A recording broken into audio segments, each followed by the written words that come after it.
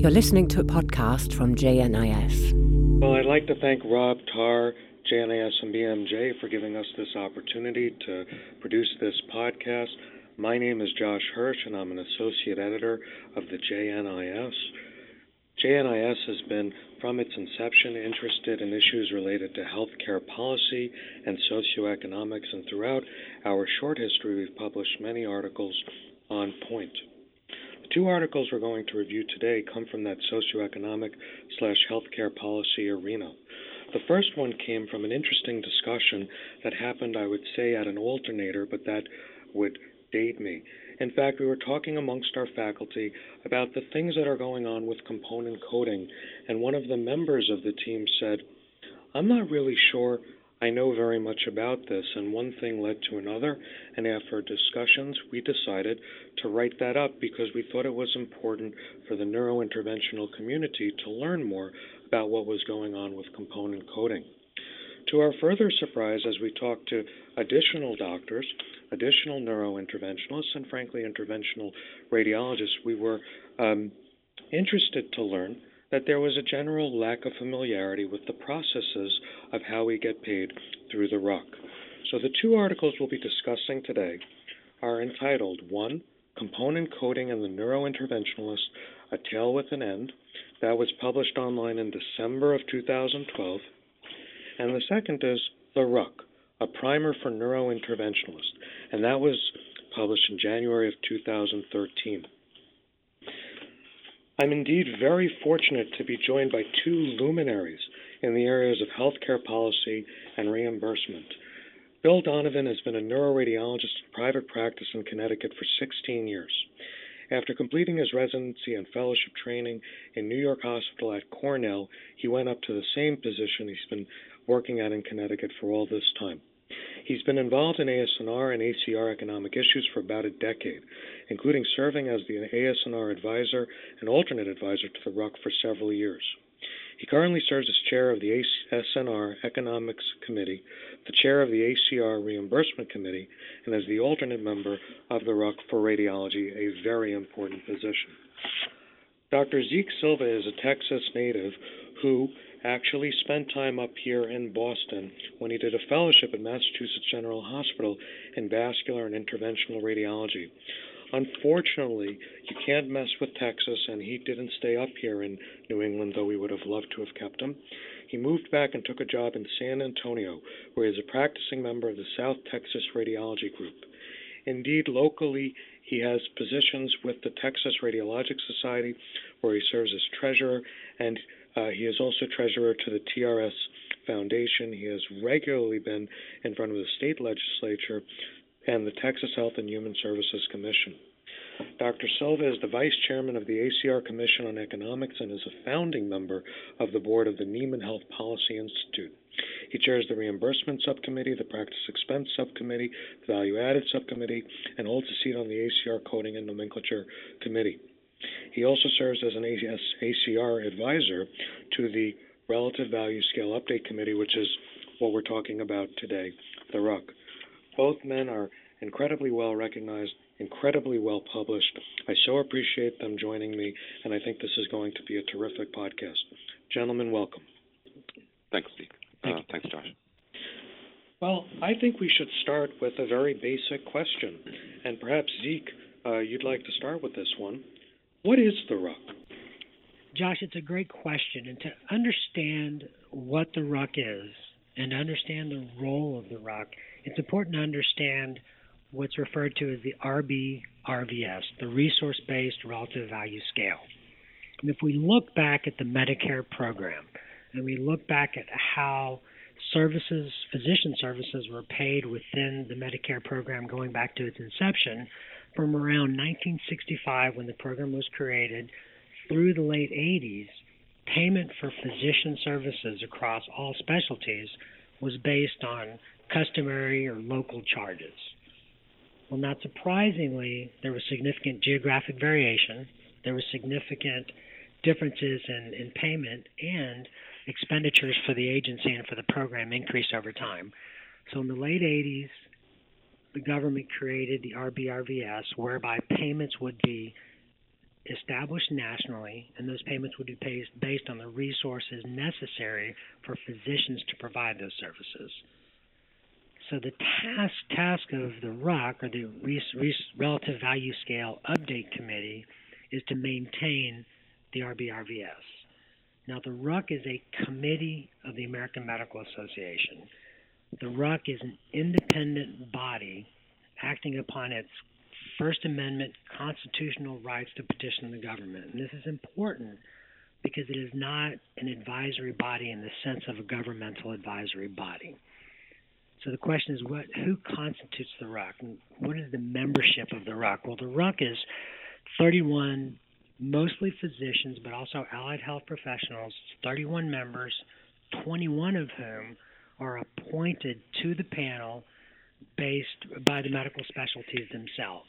And the specialties which hold quote-unquote permanent seats on the RUC are specialties with a high percentage of physicians in patient care, a high percentage of Medicare expenditures, and includes specialties, internal medicine, family practice, general surgery, and the like. Radiology is fortunate to have a permanent seat on the RUC through the American College of Radiology, and as you mentioned, Josh, in the introductory comments, the advisor to the RUC is Geraldine McGinty, who is a radiologist in New York, but we're certainly privileged to have, as you mentioned, Bill Donovan as our alternate advisor or alternate member to the panel, representing us 3 times a year at the RUC's meeting. So, and Bill, I would defer to you if I left out any other information about the RUC, being that you're actually on the panel itself. But I will, again, point out that the RUC meets 3 times a year, and our primary task is maintaining the RBRVS for both new services, which are presented to the RUC for evaluation and enter the physician fee schedule, but also potentially services that exist but could go through reevaluation. So that's a great introduction, Zeke, and perhaps, Bill, as you think about filling in any holes from Zeke's comments, you could also inform our audience more broadly of the fact that in their world, in their day-to-day practice, they've heard of CPT codes, they've heard of RVUs. How do these things relate to the activities of the RUC, if they do at all? Sure, Josh. Everything that medicine does, at least organized American medicine, is generally reported by means of a CPT code. That's current procedural terminology, and that is a process that's basically owned by the AMA. And so there is a separate group called the CPT editorial panel that meets to discuss the creation of new codes that describe new technologies or that also revise codes for existing technologies and procedures. So most of the major, or all of the major professional medical societies send representatives to both the CPT meetings and the RUC meetings, and sometimes they have a code that is being discussed, and sometimes they don't, but they're there for to monitor other policy issues that may get discussed and decided at those meetings. So let's say you have a new technology, a new gizmo, and you want to be paid for it by Medicare, and then when Medicare decides to pay for it, hopefully all the other private insurers will decide the same thing. You would present a proposal to the CPT editorial panel, and if all goes well, they will explicitly describe the procedure that you are going to perform with that new gizmo, and give it a number, the CPT code, in other words. Then that code, before it can be used, has to be valued, and has to be valued in that relative value scale that Zeke mentioned. That is a valueless scale, so it doesn't have specific units attached to it. It's just relative in terms of how it stacks up against all the other things that surgeons and physicians do, as well as allied health professionals. So your new gizmo, your new technology, your new CPT code will then get valued at the next RUC meeting, and your representatives from your specialty society will make a proposal at that next RUC meeting, and that'll be done on the basis of surveys that you send out to your membership, and you'll get back that information, you'll analyze it, you'll present it in a very standardized form that's been established over the years. And that's the resources. It's designed to establish what resources are necessary to perform that procedure in terms of time in terms of equipment, in terms of stress and intensity level and difficulty of performing the procedure. And then the RUC will debate, decide, accept the society's recommendation, not accept it, amend it, but end up coming up with a number, a relative value unit number, where it'll fit into that relative value scale. And then they'll make that recommendation to CMS or Medicare. And Medicare may accept or reject it. Traditionally, over the years, they've accepted a vast majority of the RUC's recommendations. That's been slipping some in recent years. I think that was terrific. Zeke, did you want to make any further points regarding the background of the RUC, CPT, or RVU?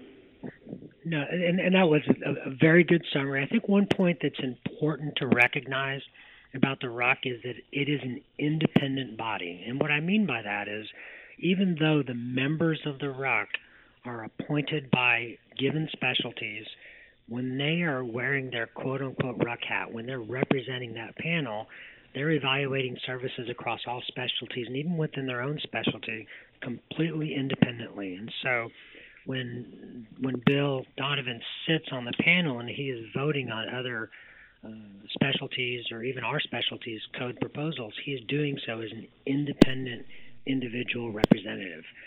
Now, in contrast, there is an advisory body, and it's an advisory committee that presents recommendations on behalf of the specialties to the RUC. And I coincidentally serve as the advisor for the ACR to the body. And when I'm presenting, I'm anything but independent. I am an advocate for radiology. I am representing radiology. I am taking the survey data along with another panel of experts, including physicians practicing or others involved in the process, and presenting those recommendations to the RUC in a back and forth discussion, if you will, to ensure that they're appropriately valued, they're appropriately resource-based, and what it encourages for physicians to provide those services is recognized. And it's an interesting dynamic when you're sitting around a table with 31 other physicians independently representing this panel, whereby those discussions take place. Well, thank you, Zeke. And by way of clear disclosure, Greg Nicola and I share that honor for the American Society of Neuroradiology, and it's not always the most comfortable environment to spend your morning or afternoon in, but I think it is important for our specialty. It raises another question, one that I'd throw to both of you, and I don't think we can spend too much time on it because we are covering two different articles, but reading the lay press or, for example, the National Commission on Physician Payment report that came out just earlier in the month, there are concerns re the ongoings of the RUC. And I would pose the question, should neurointerventionalists care that there are challenges to the RUC? At times, neurointerventionalists haven't necessarily been happy with the decisions of the RUC and or CMS. So is it a problem if it gets replaced with another type of approach? I throw it to both of you. It's actually a multifaceted kind of question when you get down to it, Josh.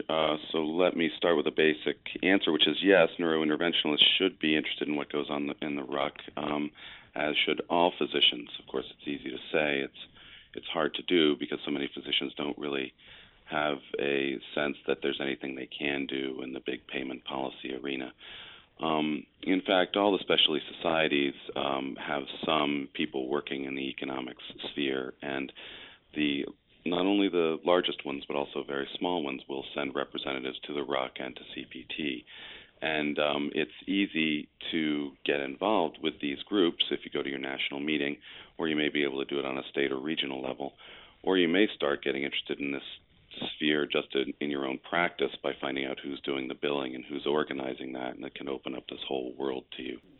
The RUC has valued services and been influential in payment policy for going on 20-plus years. There has been recent criticism in not just the lay press, but also from such bodies as MedPAC, or the Medicare Payment Advisory Commission, the GAO, the Government Accountability Office, based on some review of the valuation of services within the relative scale. And that's led to a couple of actions by the RUC, which are quite significant to neurointerventional radiology, but all of medicine in general. And that is an increased focus on not just valuing new services appropriately, but focusing very strongly, very aggressively on the existing services within the RBRVS. And understand that when the RBRVS was created, there was a statutory mandate at that time that every 5 years the RBRVS would be reviewed to ensure accuracy of the valuation of the codes. And it was generically referred to at that time as the 5-year review. And it took place literally every 5 years. More recently, the 5-year review has become more of a rolling 5-year review whereby it happens continuously. Every meeting that the RUC holds, there is time dedicated to discussing, quote, potentially misvalued, close quote, codes within the RBRVS, but also effort to resurvey those codes, restudy those codes, and make new recommendations, not just to the RUC and the CMS regarding those codes. And it's been pretty significant to radiology, to interventional radiology, and particularly neurointerventional radiology. And I'll expand on that and tell you why. The system whereby, and this is an important part of the component coding article, a system exists whereby neurointerventional services are reported called the component coding system. And the component coding system allows a larger total service given to a patient to be reported based on the individual components necessary to complete that service. So, for example, a 4-vessel cervicocerebral arteriogram, whereby multiple different vessels are selected with a catheter, multiple different vessels are interpreted from an angiographic perspective, whereby potentially an intervention subsequently occurs. There are different codes within the component coding system to report each individual selection, to report each individual SNI code, surgical and interpretive code for that diagnostic angiography based on 2012 coding. Now, what happened in 2013 was, because those individual codes were identified by a screen as potentially misvalued by what was previously referred to as the 5-year review work group and is now referred to as a relativity assessment work group, those codes were completely revamped, completely rebundled, or bundled, I should say, into a new codes describing a total service. So, as many of us in the specialty know, the new codes for 2013 describe not individual components, but a complete service whereby, for example, catheterization of the internal carotid artery is performed and diagnostic angiography is performed of the intracranial circulation. That is now a single code rather than being two separate codes. There are many important aspects to why this is significant for us. One is, anytime a new service comes before the RUC, by definition, there's the possibility that the value paid or the amount paid for that service will decrease. And that actually happened with the carotid codes. If you look at their RVUs, the relative value units whereby they're paid currently in 2013 compared to what they were paid in 2012, the reductions were fairly significant. Secondly, there's the possibility that you lose the granularity, you lose the ability of the component coding system to accurately report services which are by definition as heterogeneous as neurointerventional services. So if you think about a neurointerventionalist starting a procedure on a patient for a clinical reason, oftentimes that neurointerventionalist has an idea of what he or she will perform thereafter, but what they actually do will be based on the findings during the procedure, will be based on the clinical circumstances of the patient during that procedure, and what eventually finds itself to the radiology report may be completely different than what they could have or would have predicted could have occurred with that procedure. So the component coding system allows that granularity. Well, now, if you're mandated or you only have available to you a handful of bundled codes, there is a possibility that the clinical services provided will become unreportable.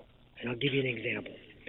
So if we did a study of the vertebral artery, looking at the posterior circulation of the brain, selected that vessel, studied the intracranial circulation, that service has a specific CPT code.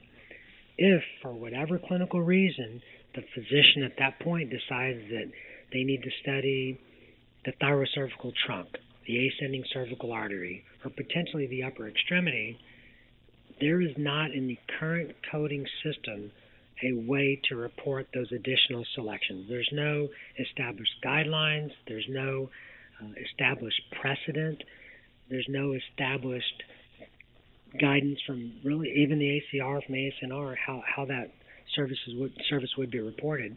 And it's not insignificant. It's significant, one, from a payment perspective, but it's also significant from a statistical perspective. If you think about the CPT system and why it was initially created, it wasn't, frankly, created to allow doctors to get paid for what they do. It was created to allow the statistical evaluation across large volumes and ranges of patients to look at utilization, to look at epidemiological studies, to look at outcomes based on the codes that were provided. And in many ways, we're losing that system. And I think it's up to neurointerventionalists and it's up to physicians to represent themselves at the RUC, at the CPT, at those bodies to ensure that payment policy and payment directives and desired payment outcomes, i.e. less payment for certain specialties, potentially over the other, not overrule the importance of clinical study, epidemiology, emerging technologies. And I think that's a role where we as physicians should be front and center.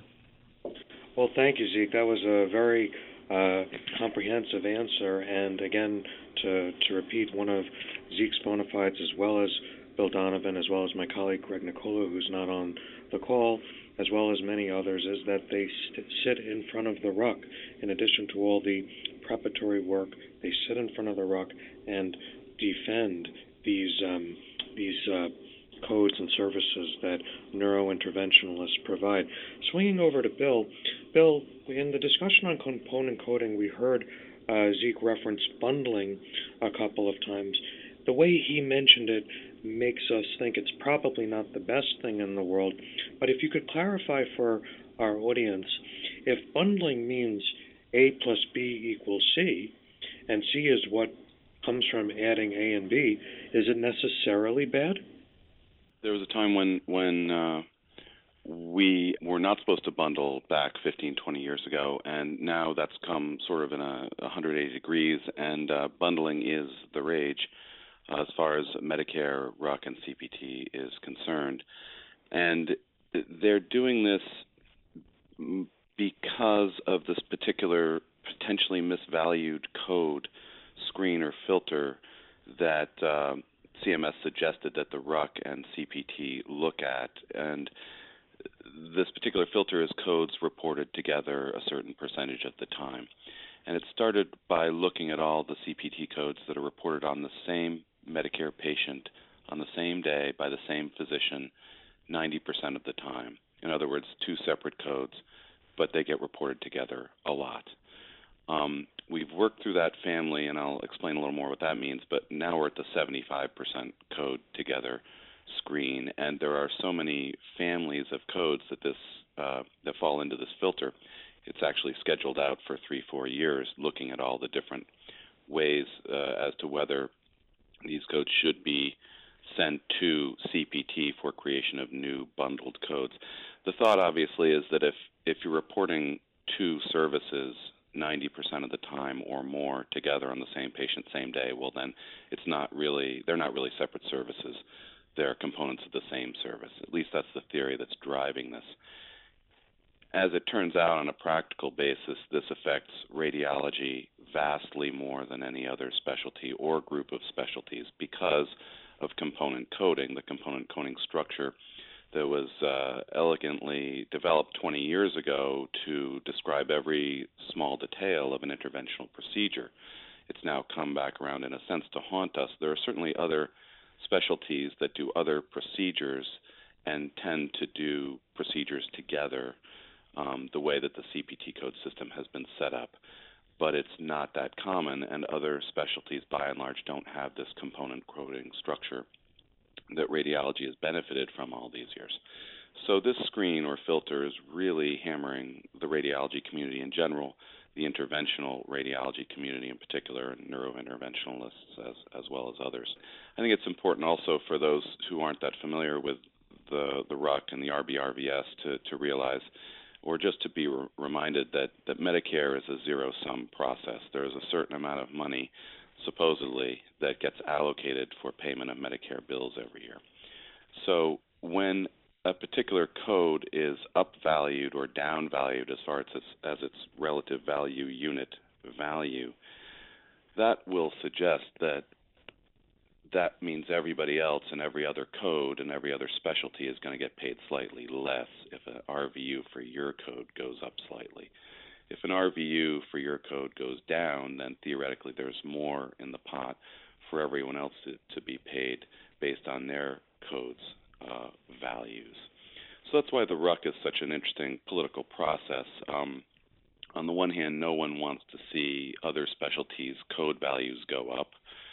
On the other hand, you have to be, as a RUC member, objective and fair, or else you'll find that other members may not appreciate the attitude that you might show towards other specialties. So it actually turns out to be a sort of a self-governing process whereby the RUC members do stick to the book, and there is a very standardized way of looking at how codes should be valued, and they do tend to be objective as they can, despite the fact that they are being nominated and in a sense represent their specialty. Those are great comments, and I would actually just make a couple of clarifying remarks to what Bill and Zeke just said. So the component coding affects proceduralists that do these types of procedures. So if it's an endovascular vascular surgeon or an endovascular neurosurgeon, they would be impacted in terms of these procedures in the same way that radiologists would. The component coding system was not necessarily established to benefit the billing and coding aspect of what we do. Rather, as Zeke mentioned earlier in the call, it was established in order to allow for a more granular, in fact, correct approach to billing and coding. So the challenge posed by the question earlier, which is what's wrong with saying that A plus B equals C, is that even though A and B have been explicitly valued for purposes of component coding, meaning they have a value that should be independent of the other, when they are bundled, they are nearly invariably diminished in value. Zeke gave the answer the example of the cervical cranial angiography. Other examples abound, and they include the IVC filter, and that is actually laid out in tabular form in the end of component coding paper. Part of the problem that the radiology community is facing and that the interventional and neurointerventional community is facing is that a lot of the component codes were valued quite a while ago, 10, 15, even 20 years ago, some of them dating back to the beginning of the RBRVS. Now the way things are valued, it's a big component of that is time. How much time does it take to do a procedure?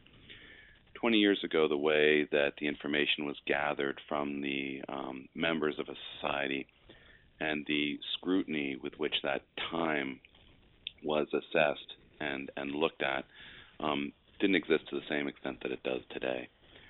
And because it is such an important factor in the valuation of a procedure, it's critical that the surveys that we send out, that the societies send out to their members, be filled out by those members and returned with as accurate a picture as possible of how this happens. And we get the sense, looking back, that it wasn't that scrupulous a while back. And also, a lot of the procedures that we do now that are routine weren't so routine and we weren't so capable 20 years ago. So they actually took longer.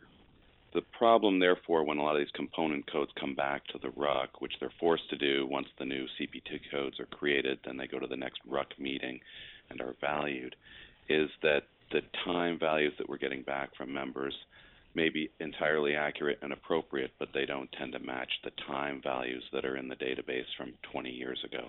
And some of that is because it took longer than perhaps. Some of that is because the RUC didn't focus on time as much back then, and so things were, shall we say, slightly looser. That's the other reason why A and B, as they currently exist, don't end up adding up to C when it gets valued at the RUC these days. And so almost any time there's a bundling process, as you mentioned, the value comes down, and it means less reimbursement for that group, for that facility, for that site, for that hospital, compared to the other specialties and their procedures and their codes in the RUC world and in the CMS reimbursement arena. By nature, component coding then matches codes with each other as you perform a service. Certainly S&I codes are matched with procedural codes. So it is understandable and in fact predictable that interventional codes will continue to be caught up in these screens that were referred to earlier in the call. This is a problem that will continue really through almost all of the interventional codes, we believe. So listening to these discussions, it seems to me that both the discussion and the article points to a seeming inevitability to the disappearance of component coding. Am I reading that correctly? Is that correct? Could either of you elaborate on that point? We'll start with Zeke. Clearly, as we've shown, component coding is under attack. The main screen that is leading to these codes being restudied, restructured, revalued is, as we've discussed, the reported together screen. And that screen started at 95% reported together. And that was the screen that actually caught CT the abdomen and CT pelvis when reported separately and led to the bundling of CT abdomen and pelvis into a single study. The screen then went to 90%, and now it currently, and we discussed this in the column, is currently at 75%. So I think any code from a component coding perspective that's reported with another code the majority of the time, certainly 75%, but probably greater than 50%, is susceptible to being re-reviewed and restructured and potentially devalued. Now, we mentioned earlier, and Bill mentioned this, that we're not only looking at the RUC at codes which are reported together or other screens, but we're looking at total Medicare expenditures, which makes sense. If you're going to dedicate resources to restudying services, you want to dedicate those resources where you're going to get the most bang for the buck, if you will. So you're going to want to look at services that are performed frequently within the Medicare population and result in higher expenditures and accordingly the potential for savings. So I think services that are component coded greater than 50% of the time together that have relatively high expenditures, and I mean reported more than, say, 1 million times per year or more than 500,000 times per year, are going to be on the table. I do think there are a number of services where the component coding system will continue indefinitely, and I'm going to give you an example. And these are services where, one, there's enough heterogeneity in how it's performed that maintaining the component coding system still makes sense. So let's think about a biopsy of the liver. Many physicians will do a biopsy of the liver with CT guidance. Many physicians will do a biopsy of the liver with ultrasound guidance. Oftentimes that varies patient to patient, not just physician to physician, based on the nature of the lesion and the goals of the procedure. So in that case, it makes complete sense to have a separate surgical code for the biopsy and a separate S&I code or component code that's reported with that, one specific for CT, one specific for ultrasound, and frankly, for example, in the case of a medical non-focal biopsy, to not even have an S&I code reported with that at all. The second population where we probably will see component coding exist into the future is the scenario where two different physicians are doing two different components of the procedure. And I will tell you, when the component coding system was created, this was one of the reasons why so many component codes were added to the CPT book and created under the premise that there were procedures where one physician would do the surgical component, perhaps the catheterization, and another physician would do the interpretive component, perhaps interpreting the angiography of the study. Well, let's think about within the neuroradiology community or population of services when that might be the case, and one might be myelography, where it's not completely uncommon for one physician to do the myelography injection. That might be a non-neuroradiologist or non-radiologist. That might be a general interventional radiologist in one setting, whereby a fellowship-trained, more experienced neuroradiologist might actually do the myelography interpretation itself, or might do, in the case where a CT scan or MRI follows, might do the second component of that procedure. And this is not completely uncommon in the community, and I think that's a scenario where we may see component coding existing going forward. Thank you, Zeke. I think that'll swing us into another hot topic that we've touched on at various points. There are some groups and people who believe the RUC is not a process whereby we should value physician services. We've read about that in the lay media and heard about it from organizations like the MedPAC and still others, actually. Bill, would you mind speaking about why there are some groups that are not as impressed with the RUC as, for example, this discussion might suggest they should be? And Zeke, perhaps you could talk about changes coming with the Affordable Care Act, for example, like the IPAP, which parenthetically I might mention has been written about in another article in the JNIS, how they might impact on the workings of the RUC going forward. Well, thanks, Josh. Let me see if I can sum this up in a somewhat fair and objective fashion. The RBRVS, of course, was established in order to be very granular and very detail-oriented and to reflect physician reimbursement directly related to the resources necessary to perform the service.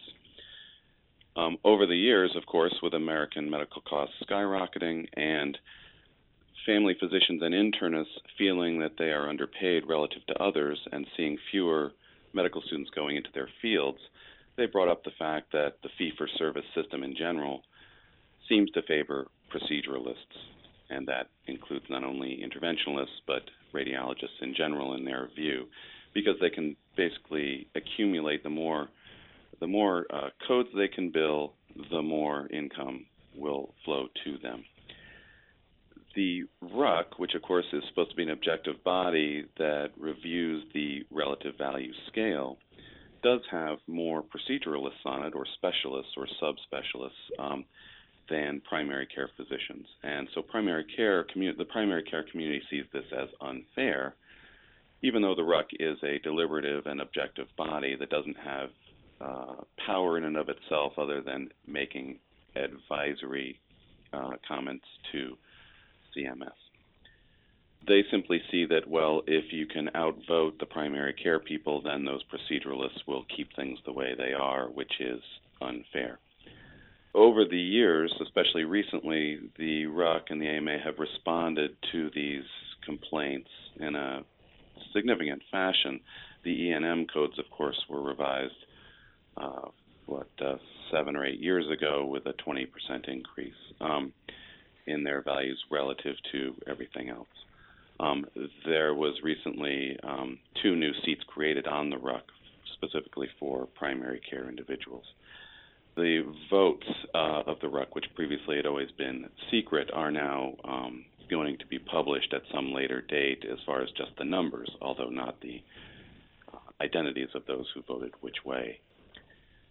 Despite this, the lay press, as you mentioned, Josh, the New York Times and the Wall Street Journal and Slate and Health Affairs Magazine have all talked about the RUC in the past few years and have questioned whether it's really appropriate for this small body of physicians, wherein there are more proceduralists than primary care people, to be deciding the fate of Medicare payment.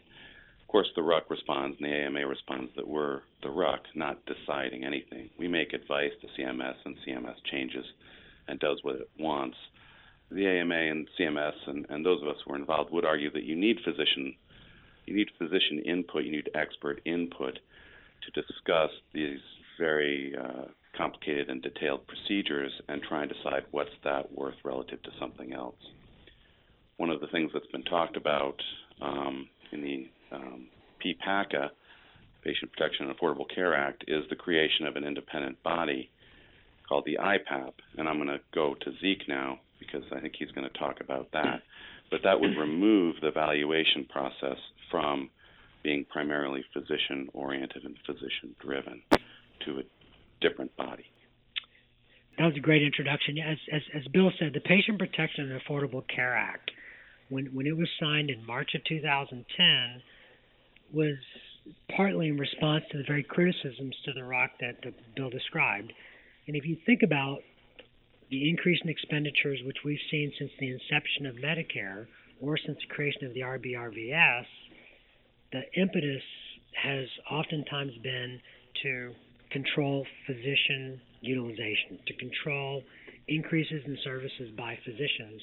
Well, now we're seeing a shift because the RBRVS didn't necessarily address growth, because growth is still continuing. The sustainable growth rate formula, which was supposed to put utilization control into the hands of physicians, hasn't necessarily stemmed the tide of increased expenditures. The quality-based initiatives, and the jury is still out, but the quality-based initiatives have themselves not necessarily controlled expenditures.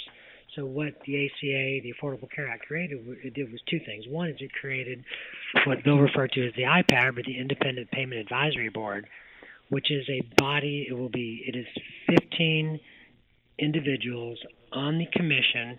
This is a presidential or political appointment. The panel has not yet been created. It's not yet been appointed. It will have to have Senate approval. And once that body of 15 individuals is created, they will have near complete autonomy to make changes to physician payment independent of the medical specialties, independent of physicians, and to some degree independent of Congress. Now, when the IPAB makes a recommendation, Congress can overrule that recommendation, but it takes a supermajority, which is almost unheard of in Congress, to reverse that recommendation or reverse that change. And if you think about MedPAC, the Medicare Payment Advisory Commission, which we referenced earlier, that also is an executive branch appointment that was also created by legislation. But MedPAC, when it makes a recommendation, that recommendation has to be approved through a bill going through both houses of Congress. In other words, it takes Congress to initiate and enable that. The IPAP can basically do it on its own, and it is concerning because whether the criticisms are accurate or not, the important aspect of the RUC is that it is a physician-driven American Medical Association process where not just physician valuation is discussed, but the important clinical ramifications of those changes are discussed. The second policy that the ACA created was a requirement that CMS, Center for Medicare and Medicaid Services, enter into contractor agreements to independently evaluate the RBRVS, independently evaluate those RVUs, and do so in a way that's separate from the RUC process. And we weren't really sure when the ACA came out how this would take place, but in this last year's notice of proposed rulemaking, where CMS released the rules discussing the future next year's valuation of services, they talked about it, and they said they were going to enter into an agreement with two separate contractors to confirm the valuation or validate RVUs within the RBRVS. So regarding the contractor agreements, the current proposal involves two separate contracting bodies, and I'm going to discuss how one of those is going to approach this process, and that's the Urban Institute.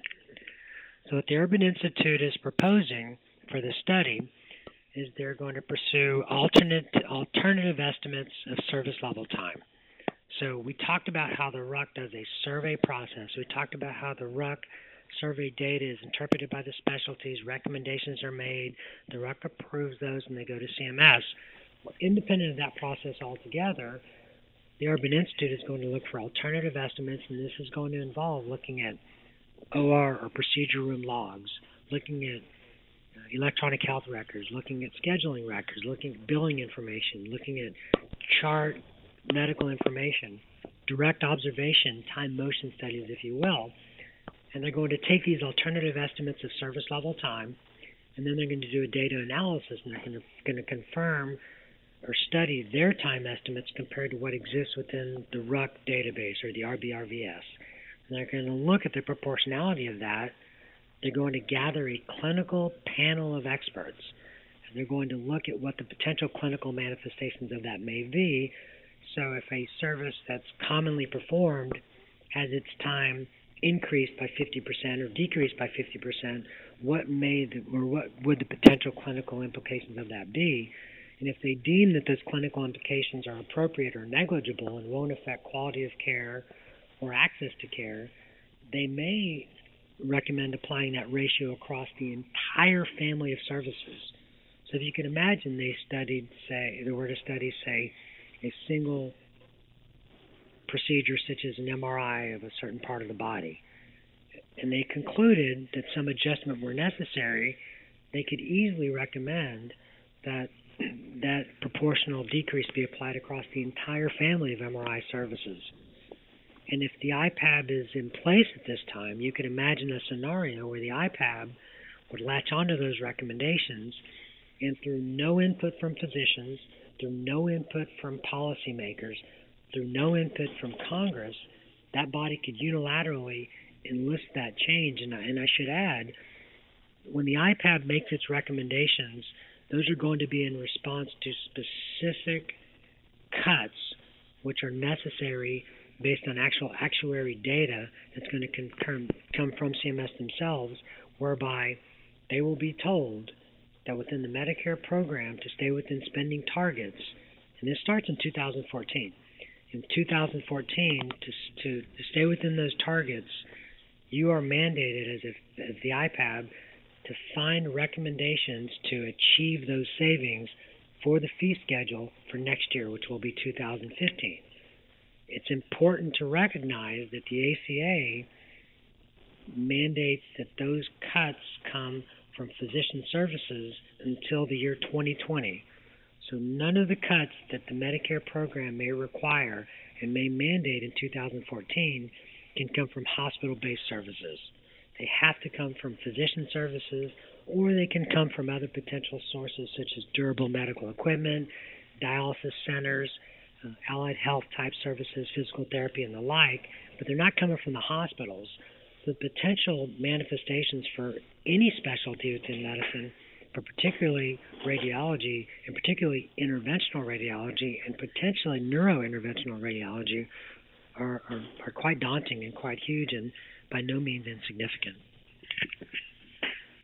Well, that was a terrific answer. Thank you, Zeke. I think as we think about closing this discussion out, I would ask you both to just comment. The SNIS is a small organization, obviously the parent of JNIS. We have representation through many friendly societies at the RUC, but we do not have specific SNIS representation at the RUC.